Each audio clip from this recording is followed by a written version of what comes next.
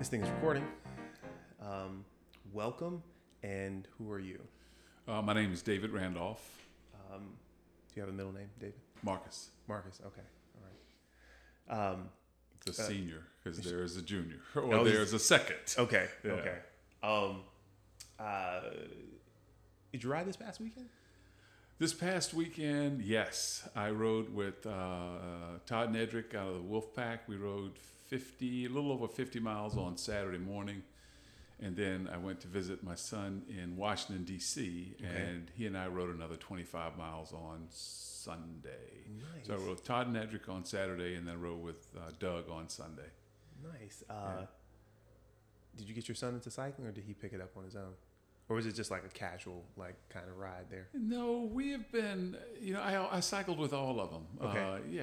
All of them. All of them had bikes. We all biked together. Okay. Yeah. Okay. So how'd you get into riding? Like, how'd you get into the riding that you like to do now? Let's go with that. The riding that I like to do now, or Yeah. the history of my riding? Let's go with the history. Let's go with the history of the riding. Yeah. So, poor kid, went to college and saved my money from my part-time job and bought a bicycle from Dee's Bike Shop on Carytown. Okay. It's closed now. Yeah. And but I bought me a 27-inch frame Panasonic, which was nothing but a Schwinn. But it was the same bike as a Schwinn. Panasonic made the bike for Schwinn. Okay. And man, I loved that bike, and still have that bike. Really? Yeah, still have that bike. And then so I got into lifting weights and played a lot of basketball and stuff like that. But then I had a bad knee injury, and I knew I wouldn't be able to play basketball much longer. So I pulled out my old 10-speed from college. Yeah. And started riding that thing again. And then one day I heard some guys talking about riding Bent Mountain in Roanoke. And I said, I'll ride with you. And rode with them, ended up getting another bike, and have been kind of quasi into it. Okay. But I really didn't get heavily into biking until a couple of years ago when I was riding on the Capitol Trail and kept running into members from the Wolf Pack. Yeah. And here comes Todd and Edric again. I would see them a lot, and finally I asked them if I could ride with them, and then they invited me to join the Wolf Pack. Yeah. So I've been riding a lot more since I met them about 2 years ago. Okay. You at some point get injury, decide the basketball is probably not going to be continuing like it was. Correct. Okay. This is post college. Oh yeah, this is post college, post medical school, post residency. Okay. Yeah. Okay. So you get this injury. You decide to start riding this bike more. And where do you start riding? Were you riding around this thing? This was when I was living in Roanoke. Okay. And I would just be riding. I would get up in the morning on Saturday morning and ride up through the mountains. Okay. Yeah. Were you riding with people, or were you just Nope, riding? I was riding solo. Occasionally, I would ride with other guys. Yeah. And I was notoriously slower than most other guys I would ride with. So I had the excuse that, I like to ride by myself. Yeah. So when I ride by myself, I can see the scenery and do all of that kinds of stuff. Yeah. And ride at your own pace. Enjoy the Roanoke's got yeah, some decent scenery. But it was an excuse. Yeah. It was an excuse. I didn't know how to ride fast. Oh, okay. I didn't know how to ride fast. Okay. So you hear some guys are going to ride up Bent Mountain, which I'll have to look up and see what kind of challenge that is. You'd already been riding some of the hill. You were in Roanoke, so it was hilly. I hadn't been riding. I really didn't ride. It wasn't until those guys were in the gym and they were talking about riding up Bent Mountain that I actually pumped up the tires on my old 10-speed and took it out. Okay. Oh, Yeah. okay. Yeah. So not even until they mentioned. Okay. And so how long did you did the ride with them? I did the ride with them, and the crazy thing was that I rode up the mountain with them, and I kept hearing a noise from my bike. I never paid it any mind, and it turns out my front tire wasn't quite aligned, and it was rubbing against the brake shoe. So I went all the way up Bent Mountain Right. with extra resistance from that. And see, that's why you were traveling slower. That's Rubbing brake. As we all say. But I fixed it at the top. I fixed it at the top. Awesome. Do you recall how'd you feel doing that ride? Like, that was a bigger ride than you'd done before, right? Okay. No, I've just been riding around the neighborhoods and stuff like that. How'd that feel going up the mountain, man? Like, did you? So going up the mountain didn't feel bad. Okay. Coming down the mountain was at once terrifying and the most amazing thing I'd ever done. Because when you come down Bent Mountain, as you come down Bent Mountain, Roanoke is in the valley in the distance, and you're riding on the side of the mountain that faces Roanoke. So you feel like you're flying. I mean, you literally feel like you're. You know how you always dream about flying? Yeah. When you're coming down Bent Mountain, you feel like you're flying. And it's the most amazing thing. It's still one of my favorite things to do in the world right now, is to come down Bent Mountain, And I would imagine that first time descending a mountain is amazing. And terrifying, as you say, because it's not a thing you're used to, getting up to those top speeds. And can I handle this turn coming up? So you do it. And do you do in mountains again? Do you try to go? Oh yeah, I started riding all the mountains around there: Mount Chestnut, Sugarloaf Mountain, 12 O'Clock Knob Mountain, and there was a thing I did just about every Saturday morning. Was I'd get up and I'd ride one or two or three of the mountains. Yeah, nice. Make it up Mill Mountain. I did. Okay, sure did. That's because my family lives there. I will go. When I go see them in Roanoke, You'll start from downtown, go over the bridge, and then up. Yeah, up. Right. Because I'll typically stop on the bridge because you can see the star from that little bridge, and then of course then the climb starts 50 yards out. It's a serious climb. Yeah. But rewarding. Yeah, nonetheless. So you then apparently feel motivated. You do more mountains, not just Bent Mountain. You do go and tackle some more. Did you feel? I guess at this point you have to be getting a little bit stronger. Can't be just as. So I was getting stronger, but I wasn't getting faster. I was getting stronger, but I wasn't getting faster. Okay, so you could handle the mountains more, but you weren't doing them any faster. Yeah. Okay. No, right. I could handle them better, but I was not going any faster, up or down. Okay. Either way. Were there any clubs? There's a club. There were several clubs in the Roanoke area. I never joined any of those clubs. I just never. I don't know. I was never tempted to join any of those clubs. Okay. Yeah. All right. So eventually you move from Roanoke. Yeah, my wife is from Richmond. Okay. She wanted to come home to be closer to her parents. Sure. And so we moved here. Mm-hmm. Yeah. You bring the bike with you. What happens with the riding then once you move here? What do you start doing? So when I would ride here, I would just ride. We live out in Goshen County, so I would ride out into Goshen County, and again, I'd ride by myself, and I would cut through West Creek on my way out to Goshen County. Yeah. But still, I would just go for like long meditative rides. Okay. Like decompressing from the office and stuff like that. So you weren't sprinting or anything. You just out there leisurely ride. When I moved here, I bought a new bike. I bought a titanium 7. Okay. That was 69 centimeters. Okay. And it was comfortable. It was built for a tall man. It was very comfortable. Did not put you in an aero situation.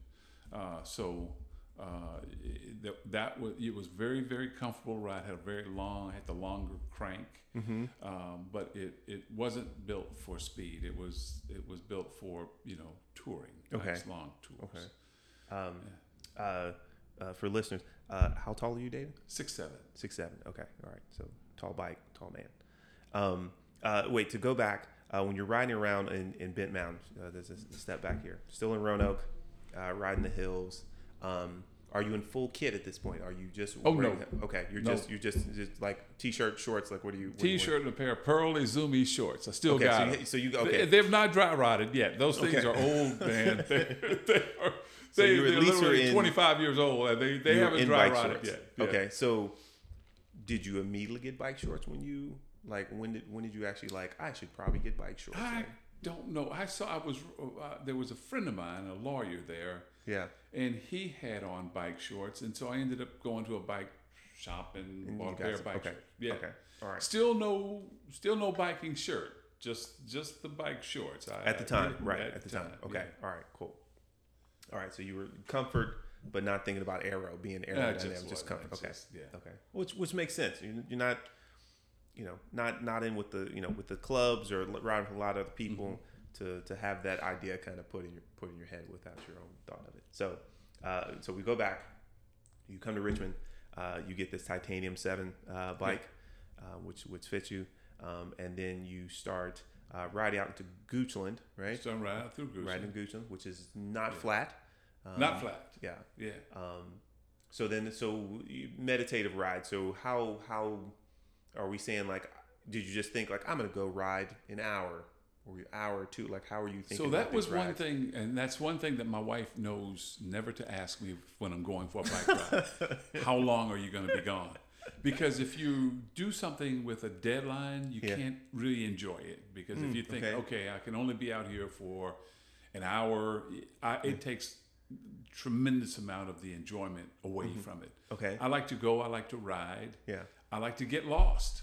I like to go out into Goochland County and end up on Twin Factory Road if you've ever been there. I like to just go out. I know the roads now, but I used to just like to go out and get lost and find my way home. And if it took me 2 hours or if it took me 4 hours, I never cared because it was just free. I was out there. I was free. Yeah. On these potentially getting lost rides, did you take a bike computer? I'm guessing your phone was fully charged. You took some precautions. I had a phone. I had a phone with me. It's so funny because you mentioned bike computer. I never knew how fast I was going because I never. Right, you didn't see a speed. I never had a speedometer. Never cared for one. Yeah. And so, but you weren't tracking your rides in any kind of way. I was not. So you were just riding. I was just riding. It was just riding. I was riding to keep in shape. I was riding to be able to eat what I wanted to eat. Right. Okay. Yeah. Have you heard the statement? If it's not on Strava, it didn't happen. I know. Okay.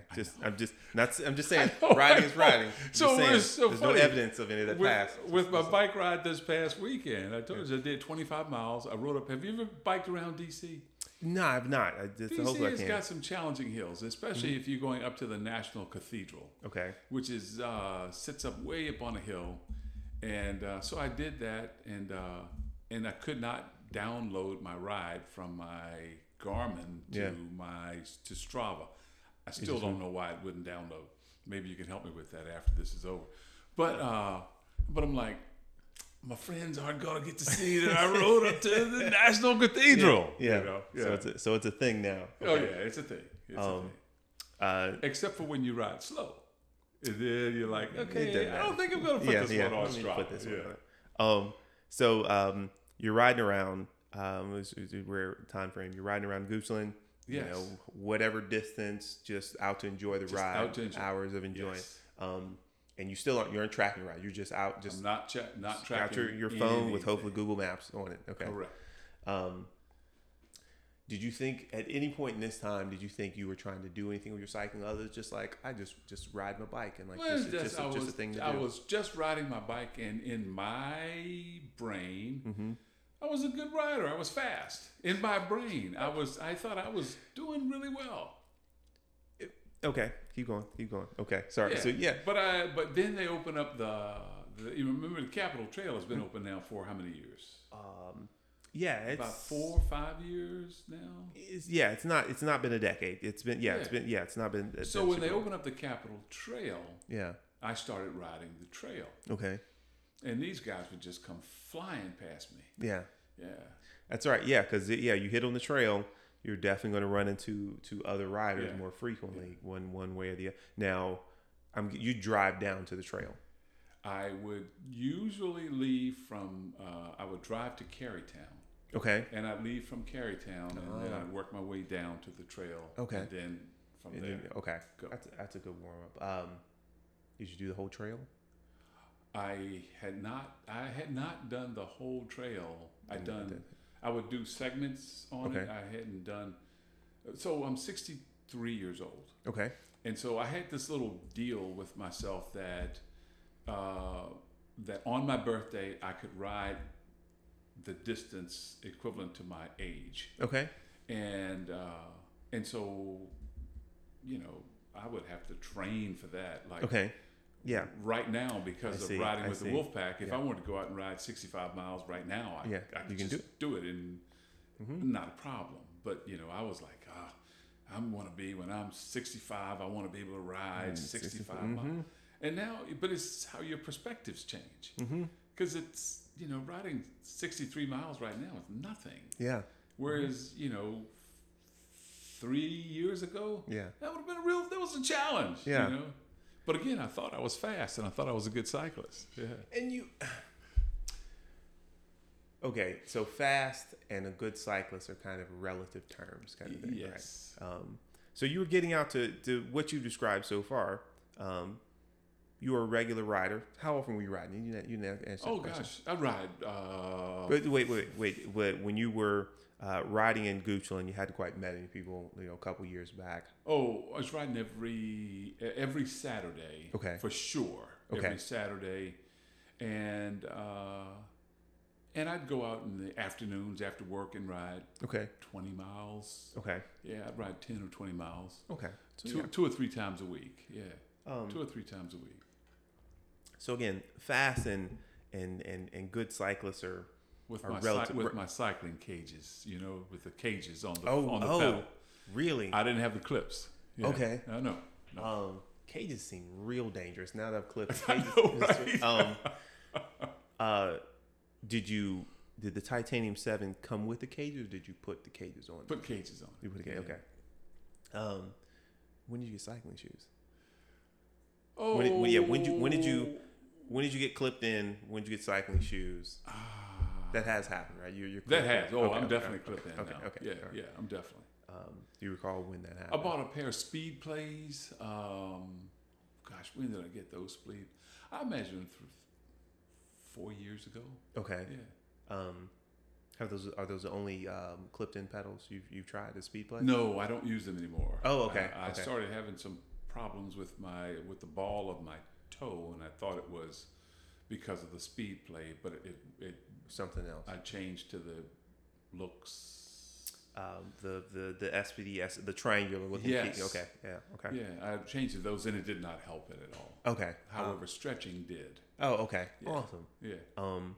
Now that you've tried both, right, speed play and the look, what's your opinion of the two systems? I like the speed play better. Okay. Because I had the kind that allowed you some knee rotation. So I like them better. But it appears when I ride long distance, the looks are more comfortable. Ooh, now, okay. I don't know if that's the case or not, but it just from my anecdotal experience, it appears that the looks are more comfortable on long rides. Okay. You know, I'm not asking anybody. I've heard that before with the speed play, that there's a bit more play in using the pedals, that kind of thing.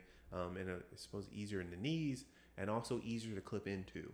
They are 100% easier to clip into and 100% easier to clip out of. Okay. In my opinion. Okay. And I've not used speed play. I've used the other two, the SPD SL and the 2-bolt, the SPDs. So I don't know the speed play, so I thought I'd ask. You have the Titanium 7. You're riding out in the trail. You're getting passed by other cyclists, still thinking you're a good cyclist, but apparently these must be gooder cyclists. They're killing me. Yeah. And you meet Todd and Edric? Todd and Edric. Okay. Yeah.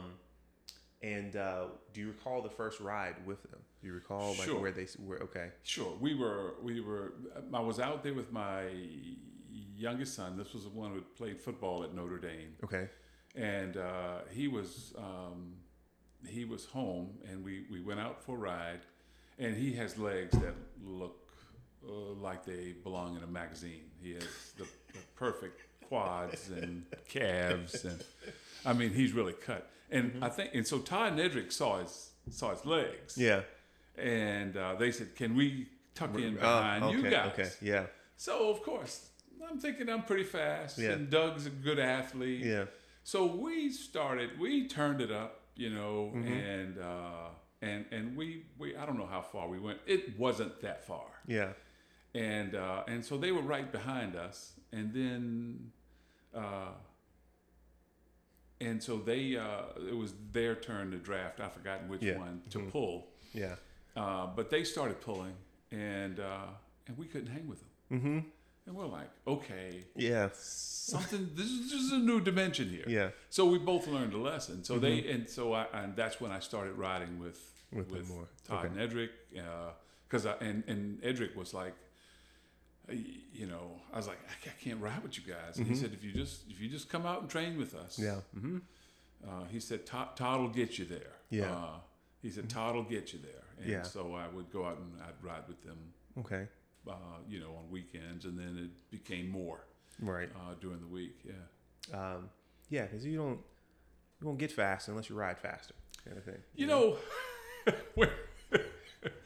When it was a funny situation when I was in Roanoke. I was talking to a guy at a bike shop about and you know how the stereotypical, I hope I'm not stepping on anybody's toes, but your stereotypical guy who works in a bike shop, is the long hair, the tattoos. Okay. So I was walking and talking to this guy, and I said, I'm having trouble climbing these mountains, and tell me what I need to do. What gears I need, what technique do I need? And the guy just kind of stood there and he looked at me for an uncomfortably long time. Yeah. And he said, "You got to spend more time on your bike." And I was like, well, that was helpful, but he was right. telling the truth. Yeah. And then later on, it's like, how do you ride faster? Yeah. Is you got to ride faster. Yeah. And the only way to ride fast is to ride fast. Yeah. So, there's no shortcuts in cycling. There's no shortcuts. No, not any healthy ones at least. Yeah. Okay. How do you feel about climbing now? Do you just you were doing mountains? Do you still feel good about climbing? So I hate climbing, but the problem is like Tim in our group, Tim in the Wolfpack. Yeah. Tim weighs 140 pounds, baby, soaking wet. Yeah. So he just dances up. Yeah. He dances up the quick. hills. I'm 230 pounds. Yeah. 230 pounds is 230 pounds, no matter how you slice it. And if you got to carry that much up a hill, it's gonna get you. Yeah. It's gonna get you. It's taxing. Yeah. So I have to work really hard and psych myself out on the hills. When it comes to doing big climbs, like I think it's a bit of a group conversation of like, okay, we know this big hill or this actual mountain's coming up. Like everybody either we're gonna do it together, or like we'll do it at our own pace, but we're gonna regroup when we get to the top before we bomb down. Like let's regroup here, pull over into the overlook kind of thing. I think that's a conversation people should have before they start going out and climbing mountains with groups and whatnot. Because you can find that people you ride the flats and you can keep up or even go fast in them, but you get to the hills and all 230 pounds is activated. It's a whole different story, man. It's a whole different story. So you're riding with Todd and Edric. I guess you start meeting some other people with the Wolfpack. Yes. Okay. Yeah. And before I met them, before I met Todd and Edric, I was riding, and it was a group, and it was a Wolfpack, and they came through, and they turned off of the trail and onto Is it Osborne? Osborne. Yeah, the 7-Eleven. And so they had a little bit of a head start on me, but I said, I'm going to catch these guys. Never saw them again. Could not. They went around that first turn, and that was it. I never saw them again, man. Never saw them again. They were flying. Yeah. Yeah, that's definitely a place where I know people when you come off the trail and you have to make a decision of, do I go down Osborne or continue on trail? Yeah, if you take that right on Osborne, most groups I know, like, they do pick up speed because they know it's flat. They flat and they tear it up. They tear it. It's a good place for it though. The road's pretty good there. Wait, at this point, do you have a jersey? I had gotten a red polyester pullover jersey with a quarter zip. Okay. Yeah. Okay. Was that just like, what was the decision that, like, I'm no longer going to wear a t-shirt, I'm going to actually wear some kind of jersey? Just something to have some pockets in to stick my spare tube and my CO2 cartridge in. Okay. That's the main. Okay. So it's like just the utility of it. Yeah. So, okay. Yep. All right. I guess you still don't use that jersey. Have you moved on to it? I still have it. I don't use it. Okay. All right. Have you found that, like, have you gotten other fancier jerseys at this point in time? Yeah, I got some stuff from Rafa and I got the Wolfpack kids. Okay. The thing that I never thought I'd wear would be bibs. Okay. I never thought I'd wear bibs. Yeah. And then a guy gave me a set of bibs several years ago, and they just sat in my closet. And then one day I put them on, and now that's all I wear. Yeah, that's all I wear. Yeah, not having that the elastic around the waist, like, you don't. It may not seem like a problem, but then when it's gone, it's like, oh, that's nice, you know. I love my bibs. Yeah. Okay, so you can you tell a difference between that jersey you had with the utility, half zip, to, like, the jerseys you wear now, the Rafa jersey? They're tighter and they're more aerodynamic. Okay. But the big thing is I have a different bike now. Okay. Yeah. Okay. Okay. So Titanium 7, you're riding with the Wolfpack, and you have another bike. How'd the other bike happen? So I would go out into West Creek with the Wolfpack, and we'd be riding, and it was all I could do. Well, I couldn't hang with them. They would drop me. They would drop me midway through the first. Before I got midway to the first lap, they would drop me. I'd get dropped, and they kept telling me, if you tuck down lower, you won't have all that wind resistance. Because I was like, looking like Mary Poppins, with my umbrella, And so I kept. So I would focus on tucking down, and then finally one of them said, "Dude, you've got to get a bike that puts you in a more aero position." And so two of the guys rode sevens, and they just told me exactly. They sent me a text message. This is what you order. Yeah. And I ordered it, and I haven't looked back. Okay. Yeah. Aluminum carbon frame bike. It's a Canyon. Okay. Okay. Carbon frame. Okay. You and I don't ride the same bike? Wait. Similar bike. The Endurace? Yes. Okay. Yeah. Okay. All right. Yeah. Canyon's great. I like it. Yeah. It's great. Yeah. They're not as great a buy as they used to be. Prices have gone up a little bit. But and availability, because I tried to get another one. Okay. You can't. Okay. Because when this was right at the start of the right in the early part of the pandemic, when everybody was buying bikes, you couldn't find a Canyon bike, but I needed a 2XL. Oh yeah, those are gonna. And there were 6 or 8 in each category of the 2XLs. Now you can't find them. Yeah, I thought for sure I'd be, because I was tall, and nope, they're all gone. And, all the big guys are getting into riding. And they probably focused their efforts onto making the bikes that sell more. If I'm running a business, I mean, there's I'm going to make a lot of mediums. I'm going to make a lot of larges. I'm not going to make a whole lot of smalls and the double XL, sizes kind of thing. It's a business decision. So you get this Canyon. Do you notice? Clearly, you notice a difference. It took me about 2 months of riding it a lot. Okay. as you get older, your lumbar spine is less flexible. Okay. So it is much more difficult to get into Right. The leaned over position. aero position. So after having severe back pain for about 2 months, I stayed with it and finally got to the point where it's now comfortable. Okay. So then after I got used to being in that position, then I was amazed at the right, difference. Because it was no longer discomfortable. Yeah. Yeah. And because, the old debate of, it's all about whether it's all about the bike or is it all about the rider. Mm-hmm. It's a combination of the bike makes a huge difference. It sure can. Yeah. If you got a super heavy bike and you go to a lighter one, it definitely will make a difference. Yeah. As a canyon owner myself, had you ever built a bike? Had you ever put a bike together before? Okay. So for listeners, that may or may not know, Canyon sells directly to customers. They do have a shop. They do have an actual location in California and I think Germany. But they sell directly to the customers. We get the bike, and then you have to do some assembly. Yeah. You got to put the wheels and the handlebars in place, and the seat posts and seat in the pace. So how'd that feel having to put a bike together?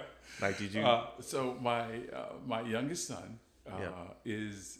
He races motorcycles. Okay. And so he is very gifted with fixing things and taking things apart. Okay. The bike came in one day. He happened to be visiting. When I got home from work, the bike was together and ready to ride. Really? We just had to raise or lower the seat, and that was it. He put the whole thing together. So I'm not that guy. Like a lot of guys look at my bike and they said, and they look at my my sprockets in the front and they start quoting number. Oh, you have a 23.7 and I'm like, I don't know what you're talking about. And I still don't know what they're talking about. But and I don't think I want to learn what they're talking about. I just want to ride the bike. So, with the next bike, if there's a next bike, right? Not saying because the Canyon Endurace is a great bike, right? When it comes to, because you moved up from this titanium bike to this lighter carbon frame bike, and if the next road bike would likely be another super light carbon fiber kind of bike, it may prove useful knowing a little bit how your bike is set up so that you can understand how would I benefit from another bike, because the titanium to this one is a big jump, but you might want to be able to quantify what's the difference from this other next carbon bike and the gearing and that kind of thing, because there's benefits to the gearing ratios and stuff. So it's unfortunately it's just something I don't have any interest in. So I found another bike that would fit me. Yeah.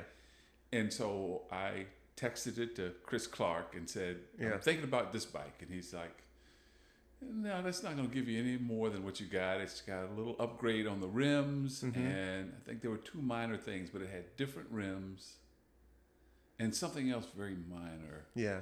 And he said, this is you're not buying an advantage over what you already have. This is you mean after finding the Canyon, you saw something else? Yeah. No. After this happened just a week ago, a couple weeks ago. Okay. Yeah. There was this. Yeah. So I texted it to him and said, I'm thinking about getting this bike, and he goes, no. You can't buy components. You can't just get new wheels. Not saying you need to. Right? Well, that's what he was saying. Right. Yeah. Upgrade your own rims. Right. And because then that becomes a cheaper process. I mean, still, it's not cheap, but cheaper than getting a whole new bike. Yeah. Absolutely. And then you don't have that question of what do I do with this other road bike, which is also great kind of thing. Yeah. So, just saying. So you get this Canyon. Okay. All right. Wait. So somewhere in here, you're doing group rides. Did you ever start setting any kind of goals? I know you mentioned the riding your age. Did you set any other kind of goals? Oh my gosh. To be able to finish West Creek. So the first time I rode I went on a decent ride with the Wolfpack. We went out and we came back averaging 18 miles an hour. Okay. You couldn't tell me I wasn't the fastest guy in the world.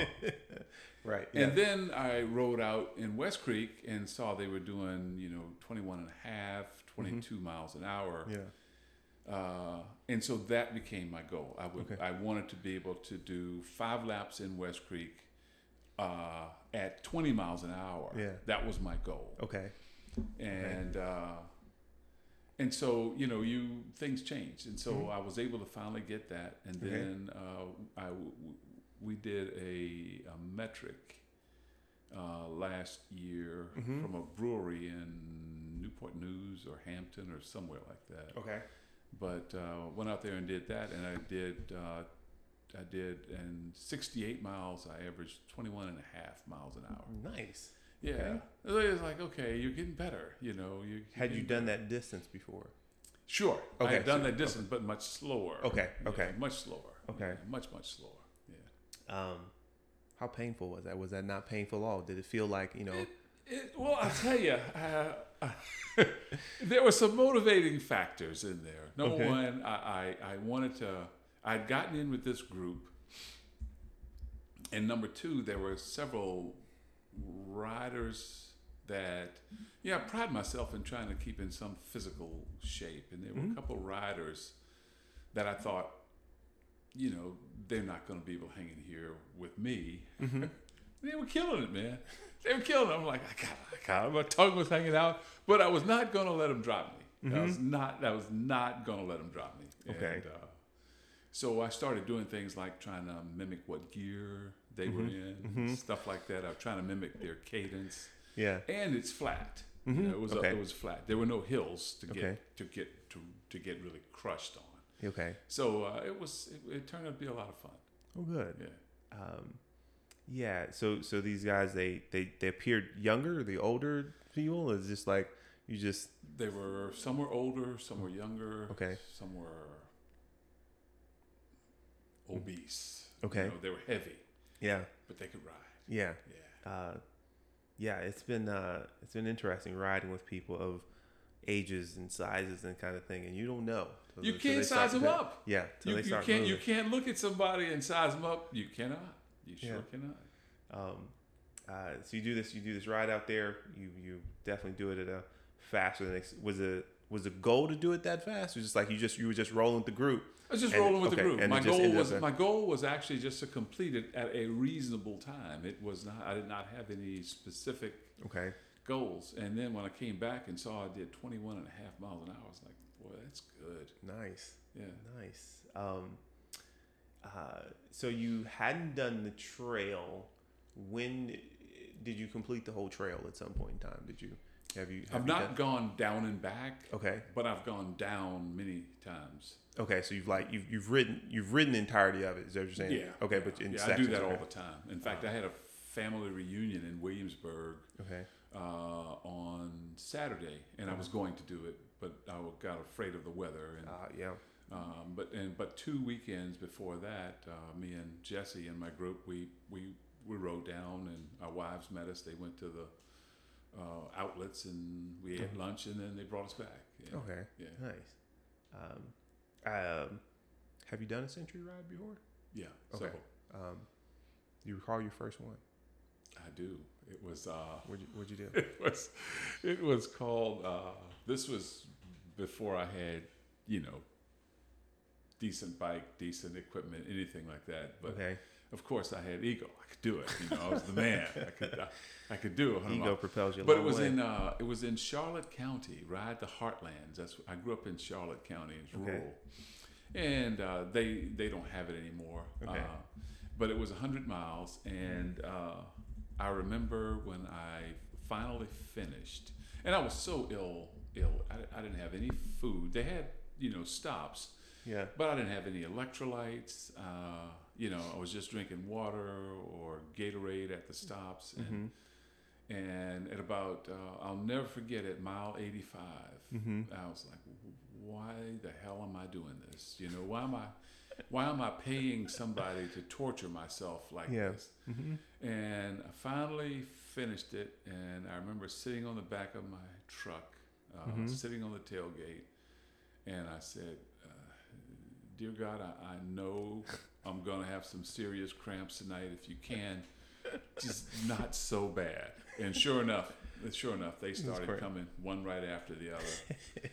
Don't try to climb steps because you gotta flex. Yeah. You gotta flex a hamstring, and that thing would lock up. And oh gosh, yeah, misery. Okay, wait. I'm gonna move back a little bit. When you're riding around the Roanoke area, what are you taking with you on those rides when you start trying to do the mountains and things like that? What were you taking with you? Just a bottle of Gatorade. That was it. That's it. Okay. No food, just a bottle of Gatorade. Yeah. Okay. You didn't run into any problems having? I ran out a couple times and would beg. I remember at the top of Bent Mountain one time. Yeah. There was this couple, and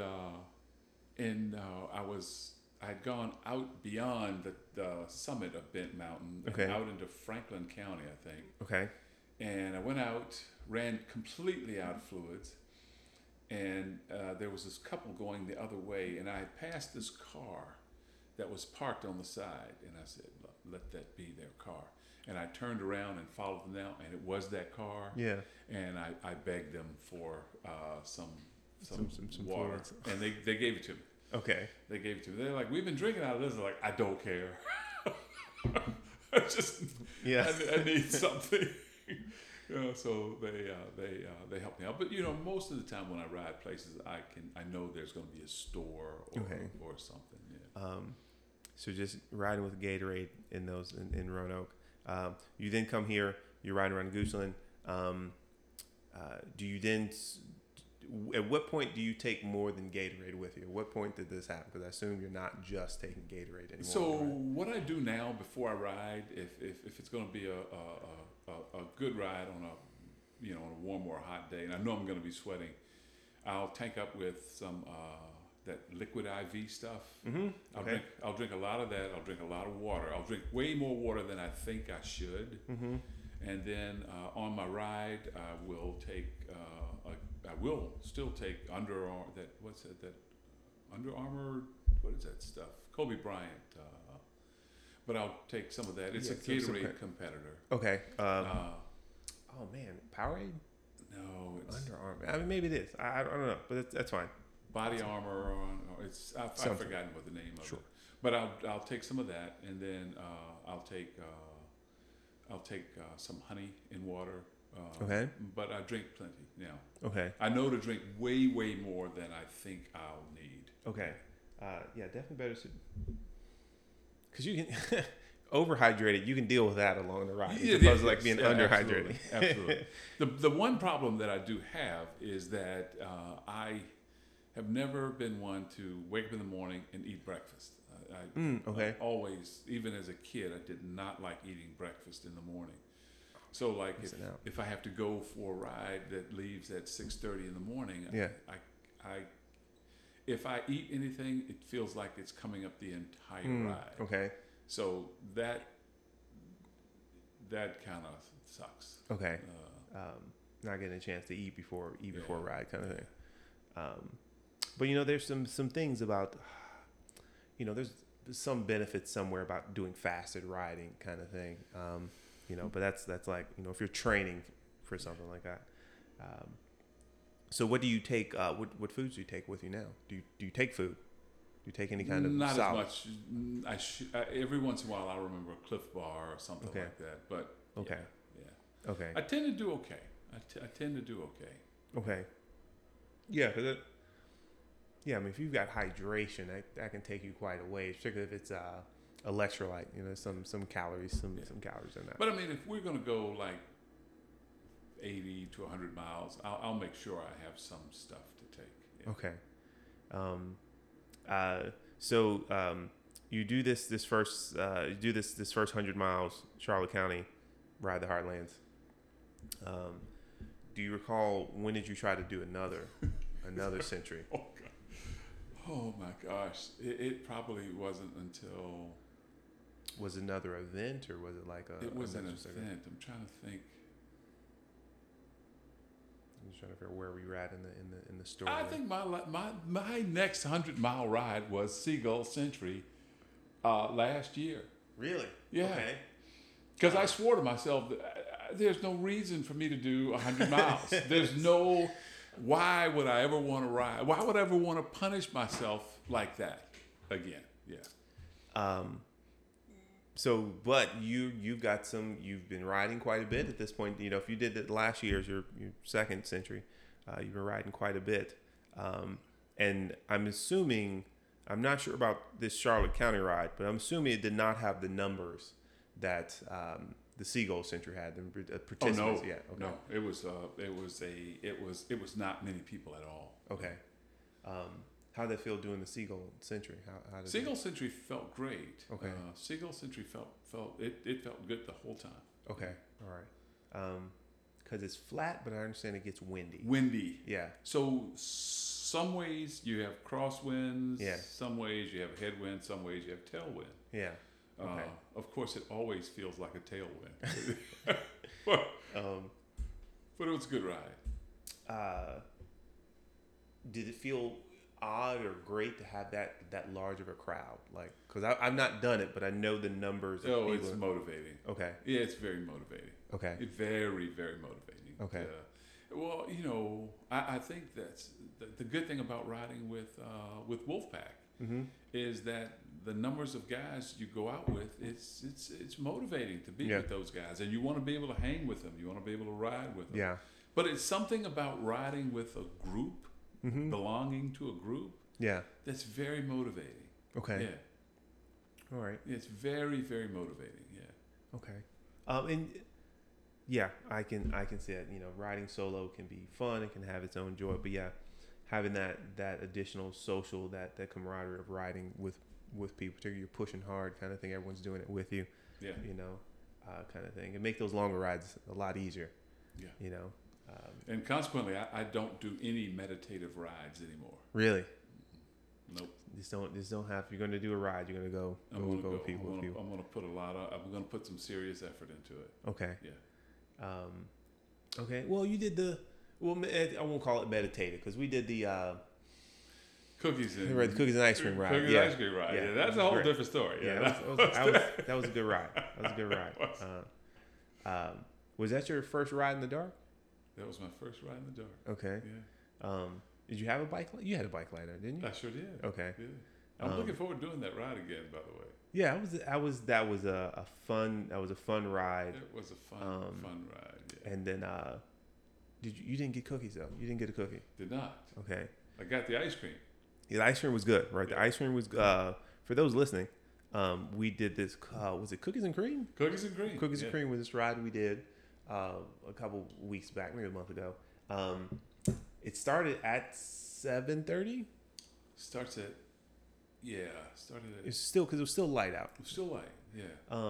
But by the time we got to, and then we rode from like North Side to I don't know the area, down Grove to Gelati Celesti. Yeah, to out Cary. Yep, right. Yeah. Libyan Grove area. Mm-hmm.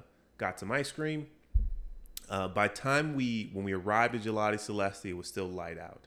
But by the time we were leaving Gelati Celesti, it was dark, and we needed to have our lights. And then rode over to Insomnia Cookies at VCU, and got super expensive but delicious cookies. David did not get a cookie. And the cookies were good. Yeah. Pricey, but good. And I kind of wrote as it's part of the experience. Why it was. And of course, at 3, so it's more than experience. And that's either way, social rides are good, man. When you're not it was good. And it was good being. It was a nice night, if you recall. Mm-hmm. And there were a lot of people throughout the fan that were on their porches, you know, cheering us on. And it was nice. It was very nice. Yeah, I will likely do that ride again if I can get another free Monday. Was it Monday? Tuesday. It was a Tuesday. Because I wanted to go last. Right. I wanted to go last Tuesday. Yeah. And I kept and they have a Facebook page, and I posted on the Facebook page asking if they were going to have that ride, and nobody ever answered. Okay. They may not. You know, rides can't happen all the time. Yeah. So you do a second century Seagull. You finish that one.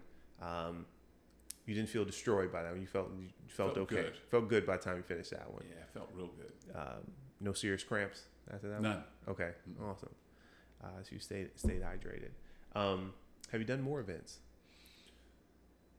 Like official, like you had to register and show up for these things? Yeah, we did the Tour Divine this year. Tour Divine, okay. Yeah, Tour Divine. It's it's a winery in North Carolina. Okay. You go like you're going to South Hill, and just stay on 85, and it's only about 20 miles outside of South Hill. Okay. And I can't remember how long the ride was, but probably about 65 miles. Okay. Hills, very hilly. Okay. But very very much fun. Okay. It's a good ride. Okay.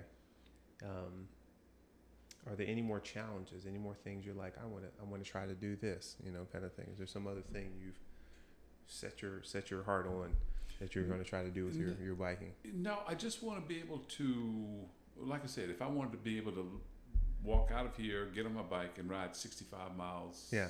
I want to be able to do that. I don't want to have limitations on how far, or if I wanted to ride 100 miles. Okay. And literally, I feel like if I left out of here right now and got on my bike, I could ride 50 miles out and 50 miles back. Yeah. Awesome. I do recommend doing the trail sometime. It's not, you're not going to come out and be like, oh, this was like the greatest scenery ever. Yeah. But it's a fairly safe and easy century to put in, and there's food all along the way. Right. And if you start early enough, you can make it. It's fairly easy to get to Colonial Williamsburg to also to put a few more miles in to go eat and then come back, kind of thing. Not that Colonial Williamsburg is a bad or good place to visit, but nonetheless, yeah. Well, the first time I did the entire trail was that I thought the trail, started at Shiplock Park and then ended in Williamsburg, but it doesn't. It ends in Jamestown. Yep. Then you got to work your way over to Williamsburg, and I haven't found the best route to get to Williamsburg. You got to get on. You're getting on roads with cars. Okay. And that's where I was, and I didn't like it. Yeah. Because I got that little Garmin Varia that dings when a car's behind you. And it's very uncomfortable if all you hear is ding, ding, ding, ding, ding, ding, ding, ding, ding. It is. I didn't like that at all. I'm glad the radar works. It does. Not a complete advocate for buying new toys, but the Varia radar is great. For those who may not have heard of the Garmin Varia radar, is a bike light that is a radar that will connect to your bike computer and alert you when it detects a car behind you, and it will actually show you on your bike computer a little dot indicating the distance of that car as it approaches you, and it will show you multiple cars typically as well. Absolutely. Fantastic. I love it. Right. It's worth every penny you pay for it. Mm-hmm. Yeah. Oh, it's not a $10 light, but it'll last. I think I've had it on for 13 hours. Is the longest I've been out on a ride with it still working. Either way, Varia radar. It's great. In fact, I was out on a ride Saturday. I did a ride Saturday out of Hanover with Haywood, Kyron, Rafiq, and Jason Cook. Yeah, sure. And all of us had the radar on our bikes. I was like, that's great. Everybody knows what's going on. And especially the setting that as the car gets closer, the light starts to modulate, flicker. And right. Becomes random more, and it calls the attention of the driver of that car that look at me, I see you, and they slow down. Yeah, whatever make us safer on the road, wherever we may be, kind of thing. So, are there any events you want to do? Are there any events you've heard of and you're just like, I think I'd like to do that at some point now? Well, we're going to do the Seagull again this year. Okay. And if, I don't know when they're going to have that brewery ride, I'd like to do that again. I would like to improve upon my performance. Have you heard of Fat Frogs in Virginia Beach? I have not heard of Fat Frogs. So Fat Frogs is a bike shop in Virginia Beach, and they have a ride out every day. Okay. They live near this. Their shop is at the edge of the south of Virginia Beach is nothing but fertile farmland. Mm-hmm. So there's blueberry, strawberry, cornfields, all that stuff out there, and there's not much traffic. Mm-hmm. But I went down there, and again, as George Bush said, I underestimated myself, thinking I could ride with these guys, Mm-hmm. and got my butt handed to me. Yeah. But I'd love to ride with them again just to see if you how can keep much them. improvement Mhm. I have done. But those guys, they were flying. Okay. They were flying. Okay. Guys, and I say guys, I mean guys and Right, girls. riders, They yeah, were yeah. they were General they were term. fast. Okay. Yeah. So I'd like to avenge that miserable performance that day. Yeah, I sure would. There's always going to be somebody faster. You're going to show up, Oh, and there's I know. always going to be somebody Yeah. faster. But it is good to challenge yourself. Yeah. See what you can do next. Well, and again, I'm not trying to be faster Mm-hmm. than anyone. I just want to be able to ride with the faster people. Mhm. I'll Okay. never be. I'm not that fast riding kind of guy. Okay. I was never that guy who could run fast. Okay. So I don't expect all of a sudden I'm going to have all these fast twitch fibers, on Here a all of a bicycle sudden, when I yeah. never had them anywhere else. Yeah. So I just want to be able to hold a respectable time with people who can ride faster. Yeah. Okay. All right. Fat Frogs, bike shop ride. Is there anywhere in the area that you like to ride? That you just find this area a little bit more fonder than the others? Like this, that's in the central Virginia area, Richmond, Roanoke, Goochland. Well, of course the trail, and again out in Goochland County, Mhm. there's this road. Take Miller's Lane to. I'm drawing a blank on the name of the road, but it has some big hills. Okay. It has some big hills on it. Okay. And it's a fun ride, and you can make those hills. You can go up, and you can turn and find even more hills. So there's Okay. some big hills in that Okay. area. And so I like riding that. Okay. But now I have my wife knows when I do retire, Mm-hmm. I'm taking my bike and I'm gonna ride all over the United States. Okay. I'm just gonna head out and up one coast, down the other, and stop and ride bike. Okay. I'm gonna find trails and ride. That's what I want to do. How long before this retirement supposed to end? Or is So- that still a vague time? Well, I work with my son, Okay. and he has a young family, Mm-hmm. and so I'm very understanding when he wants to be off or when he wants to come in late because Mm-hmm. of his children. Yeah. So I don't think he's going to let me go anytime soon.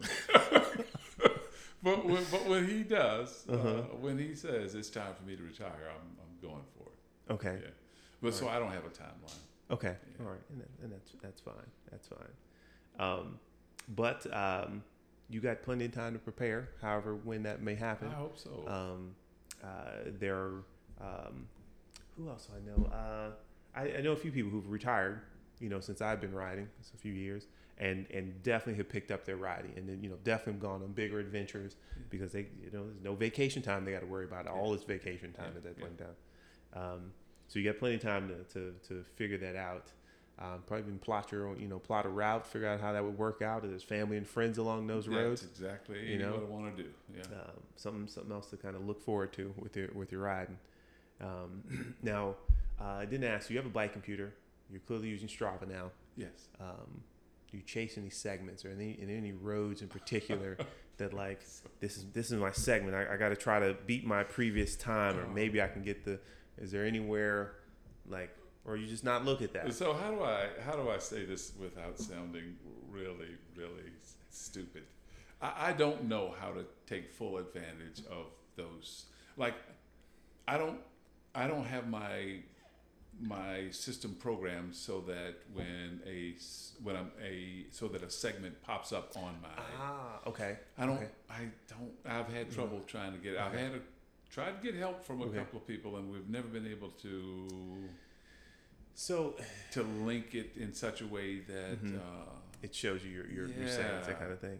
What kind of bike computer do you have? Do you know the name of it? 1030 plus or something. Okay, like that. so the big screen. Yes. Okay. Yeah. I'm hoping I'm accurate here, but there's two different segment displays. I think it can show you both, because Garmin has its own segments, right? Okay. And I don't recommend using those because not everyone else is. Yeah. And I think there's another way you can show the Strava segments. Yeah. But my recommendation is to know the segment before your ride. Right. Like, someone gives you the route. Yeah. Right. And like, I've been on these roads 10,000 times, kind of thing. And I've been on this particular road and I've gone fast. It's flat. Well, where's the segment starting in? Like before the ride. Yeah. That way beforehand, right? And just, pick one, two or something. On roads kind of thing, as opposed to roads you don't know kind of thing. Well, and one thing it does is that on my bike computer, it'll tell me if there's a sharp right-hand turn. It'll tell me that, but I'm like, okay, if you can tell me that, then why can't you tell me when I'm starting a segment? I don't know. Again, I'm taking full blame for this. Yeah. I don't know. I'm not that savvy. There is like a check box or something like that like, depending on what profile, show you the Strava segments and things like that. When that comes up, sometimes when you have those other like, show me this thing when I get to a certain spot, it won't then show you your ride stats anymore. It'll show you that segment or something like that. Like there's getting into details. There's a Climb Pro feature with the Garmin, right? And if you have that on, it will then show you a little like elevation graph when you get to this climb that it detected in your route. But it won't show you your ride stats. It won't show you your speed anymore because this new screen comes up. Okay. Kind of thing. And it will show you this little elevation graph, and it'll show you a dot where you're at, kind of which can be useful, to know how much pain you're going to be facing. Right. It can be, but the one thing this thing doesn't do very well is that it doesn't give you a relational point.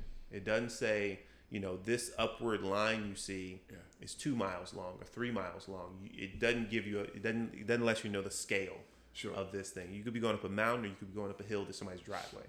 It doesn't show either way. So yes, we probably can figure out how to get your Strava segments to show up on your Garmin if you'd like, man. So we figure out how you started riding. Have you signed up for any more events this year? So have you already signed up for Seagull? Sure did. Okay, yeah. First night they offered it. I signed it. Yeah. Okay. Yeah. Because I've heard Seagull sells out pretty quickly. Okay. Now let me look through my list here. The snacks, cycling events. Why do you keep riding? I keep riding. Well, I had hip dysplasia growing up, so I've had a hip replacement. Okay. And then that knee that I tore up eventually was replaced. So I've had a knee replacement. Okay, wow. Yeah. So I can't run. I can't play basketball. Cycling is the best way for me to keep in shape. Okay. And so that's one of my motivators. Okay. Is that I use cycling to keep in shape. Yeah. Okay. That's a fine motivation amongst the many that somebody might have. You mentioned some riding with your kids. Do they ride to some degree, kind of thing? Do they ride like as much as you do, or? My daughter has twins that are almost 2 years old. Okay. And she used to ride with me a lot. Okay. Yeah. But when she was in a residency, we would ride a fair amount. Okay. But she doesn't ride much anymore now. But she bought me a little rickshaw. Okay. A little buggy that you hook to the back of your bike. And so I take her twins out. And then my son that I work with, I've got a bike with a bike seat mounted to the back of the seat. Yeah. And so I take his son out all the time on that. He loves it. Loves riding on the bike. Yeah. Okay. That's very cute. And then my youngest son rides. He rides a fair amount. Oh, really? Okay. Okay. Yeah, he rides a fair amount. Yeah. Is that the one who's in DC? He's in DC. Okay. Yeah, he rides a fair amount. Yeah. Okay. All right. Yeah. Well, that's cool. I'm curious of people who, you know, does their family circle ride? You know, kind of does their family circle participate in this craziness of the riding all the time? So I was curious about that. And do you take your bike with you on your non-cycling vacations? Not that you've been on any cycling vacations, but do you, when you go on a trip, do I take my bike with me? Take your bike with you, kind of So thing. that's interesting you say that, because now every time I think of going on vacation, I try and figure out how I can have a bike there, or how I can take my bike with me. Yes, absolutely. Okay. Yeah, absolutely. And that's within the last few years, kind of That's thing? within the past 2 years. Okay. Within the past 2 years, I'll tell you. So we go to this place in Arizona, usually in late January, early February, Yeah. and it's about it's about 5 miles from Mount Lemmon, from the base of Mount Lemmon, where a lot of pro cyclists come to train in Tucson, Arizona. And so they have a 65 centimeter bike that they keep there. Okay. And so I had them put a longer stem. This was when I was still used to being upright. Upright, yeah. So I had them put a stem extender on it. Mm-hmm. And Mount Lemmon, I think elevation at the top is about like 8,500, something like that. Okay. And so, you know, I would make it an all-day thing. Yeah. You know, I'd climb. I never got all the way to tip top, but I got up to like 55, Okay. 6,000. So it'd take you literally a long time to climb. I could probably do it a lot better. I haven't done it since the pandemic hit. Mm-hmm. But coming off of the mountain Yeah. with a what I would call a resort bike. It's a nice bike, Yeah. by the way. But with that elongated stem, Yeah. whenever I would get close to like 30 miles an hour, Yeah. I would have a speed wobble. Have you ever had a speed wobble? No. What is it? Freaking terrifying. It's like the bike just all of a sudden just Oh. oh my God. It's the most scariest thing you can experience when you're coming straight down a mountain. Yeah. Yeah. And all you see on either side are cacti and, you know, forest, and your bike starts to vibrate. Yeah. Yeah. So I think the next time I go is I'll tell them not to put that extender on it, and I should be okay. And that's some local bike shop down there. The place that I go has a Its okay. own the bike place shop. that they okay. Yeah, it has its own Okay. little bike shop. Yeah. Okay. I flew with a bike in September. Yeah. San Juan Islands is where I got the Cup Coaster. Yeah. It's, you know, it seems like it would be nerve-wracking, but with the bike box or the bike bag, it's an Evoc case that somebody loaned me, worked out quite well, you know, flying with the bike. I put an air tag on the bike, so when I was, you know, flying and exchanging, you know, going from one plane to the next, I could see my bag move, you know, kind of thing on my phone. Oh, yeah. And it went fairly well. So just saying. What size bike? Yeah. I have a large. I have a large. Yeah. And it had no trouble fitting in that bike no problem. Yeah. No problems at all. I didn't have to in this particular bag. This Evoc case, EVOC. I'll send you a link. Someone let me borrow this bag, and I had to take the wheels off, and I took the pedals off, and that's it. So the seat post stayed in, kind of thing. So handlebar stayed on? Yeah, handlebar stayed in place. Didn't have to take, nice. And it kind of mounts inside the case. So the case, like it's like a little thing to hold your fork. Sure. So like a little axles on both sides, and it mounts in there. It's got wheels on it, zips up. It's got a bunch of pockets and actually plenty of space inside the bag. So I threw a bunch of towels and clothes in the bag as well. Sure. To kind of, not to get it up to weight, but just to give it cushion. I had to take the stuff anyway. It moves pretty easily. I mean, it can get cumbersome if you've got like 4 other bags. but it is a full bike, so it does take up more space than just the bike. Either way, it is possible to fly with a bike. Yeah. One good thing to think of.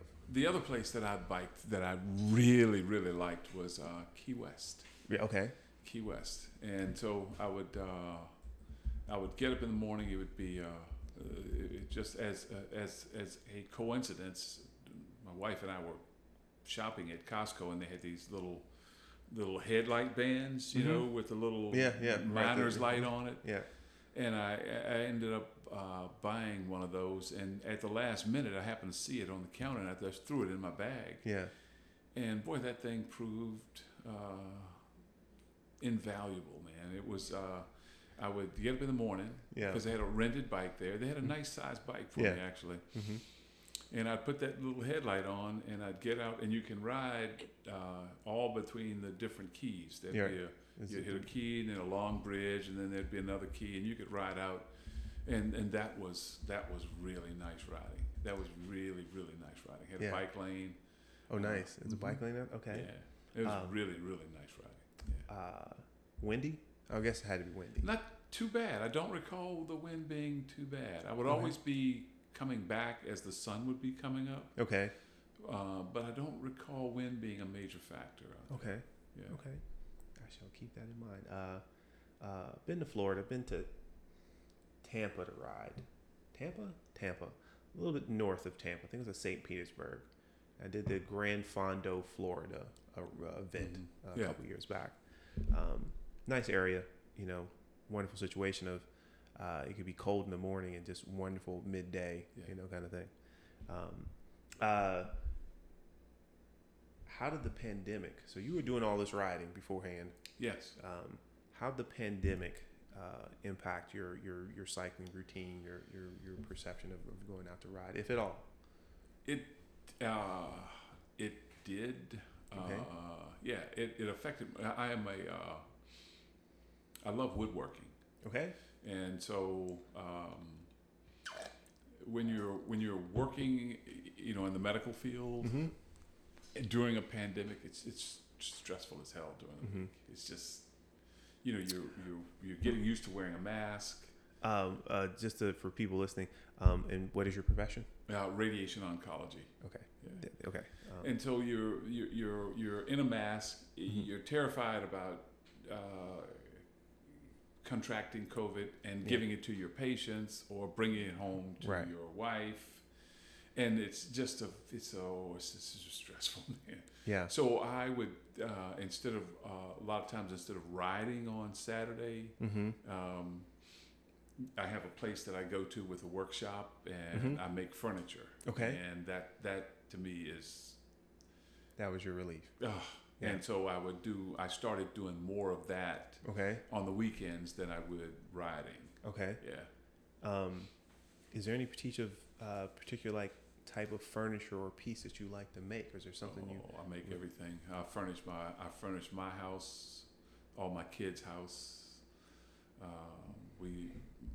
My son has gotten into it now. We just finished a dining room table that's 11 feet long and 4 feet wide, and delivered that to a guy in Detroit. And then when we delivered the table, we got commissioned to build 6 chairs. Really? Okay. So did you? It's my show, so we can talk about the non-cycling stuff. Did you get into that did you already have, with those things you were already doing, and you picked up? I was already doing that. I've been doing that I've been making furniture for, I've been married 40 years. I've been making furniture for 41 years. Okay. All right. Because we didn't have any furniture when we were thinking about getting married, and I started nailing some old crates together for tables and a bed, and yeah. So that sealed the deal. Now it's 40 years later. Okay.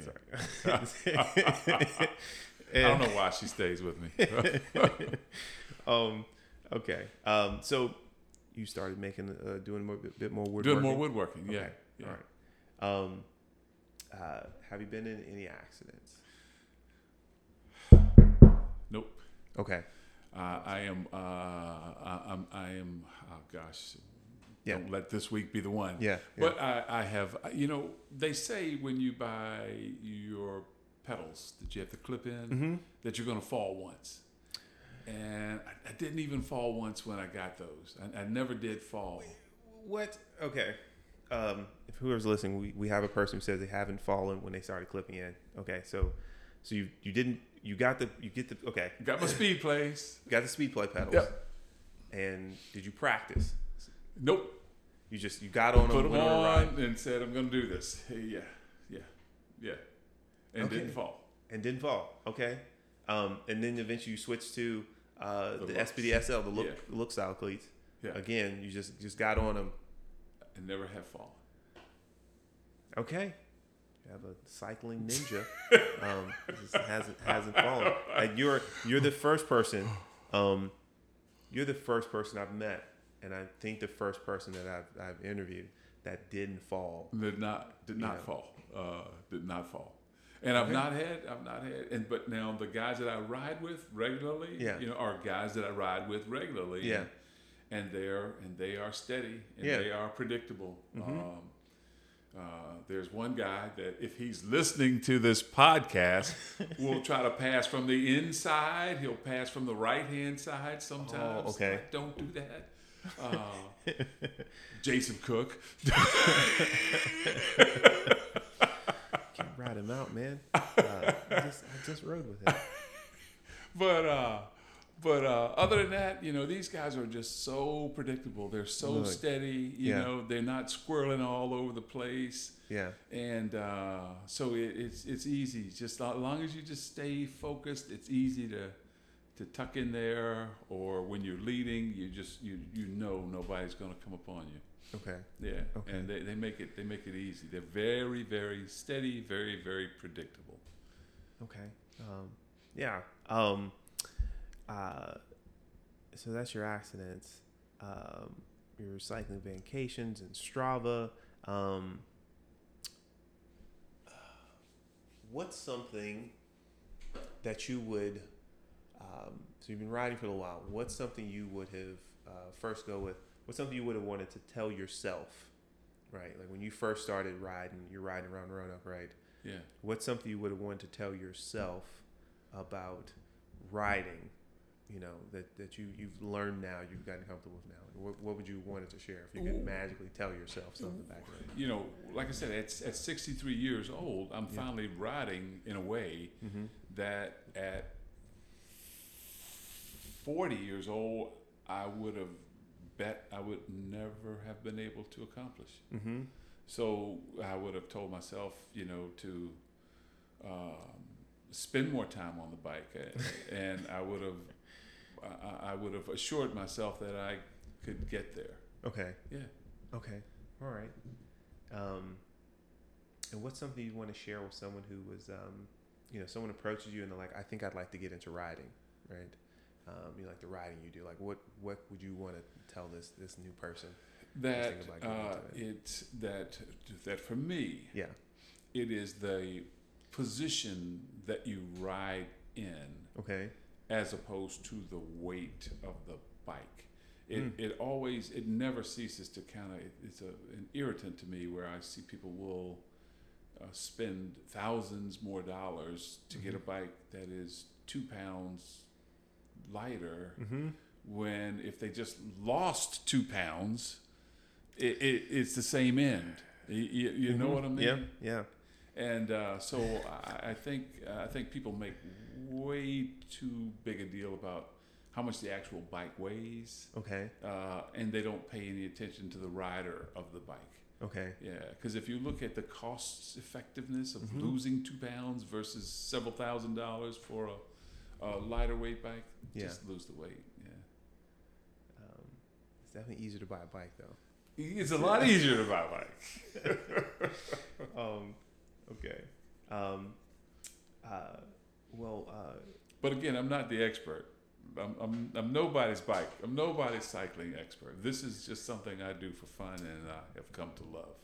But you're quite knowledgeable at this point. Like there's quite a lot of things that you've learned through your own experience and riding with others. No one told you this thing, but you kind of picked it up. Things about cadence and what kind of thing you should do going up a hill and riding with the group and where to position yourself, what to take on the ride. Like those are things you picked up over time. So you're definitely knowledgeable about cycling.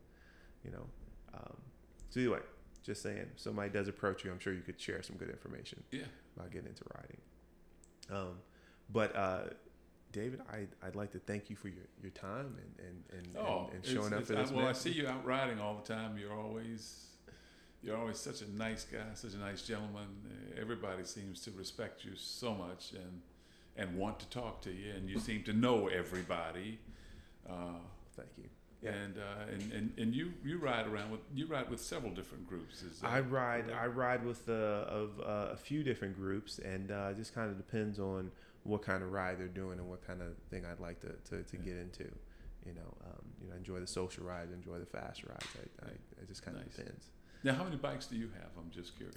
Yeah, I have 3 bikes with one hopefully leaving. I have a bike for sale, people. I have a show. I have an endurance frame bike that I'm trying to get rid of. It's a medium large giant bike in a great condition. But I have 3 bikes. Yeah. The plan is to only have 2, the Canyon Endurace and then the Canyon Grizzle, which is the gravel bike. And so far they do the job. I don't think I'll be getting a mountain bike anytime soon. Okay. So, but as I wrap this up, thank you, David, for your time, for doing this. Appreciate your time and you sharing your story and everything. Oh, thank you. This has been fun, man. It's been more fun for me than you, I'll bet. Thank you. You're welcome. Thank you very much.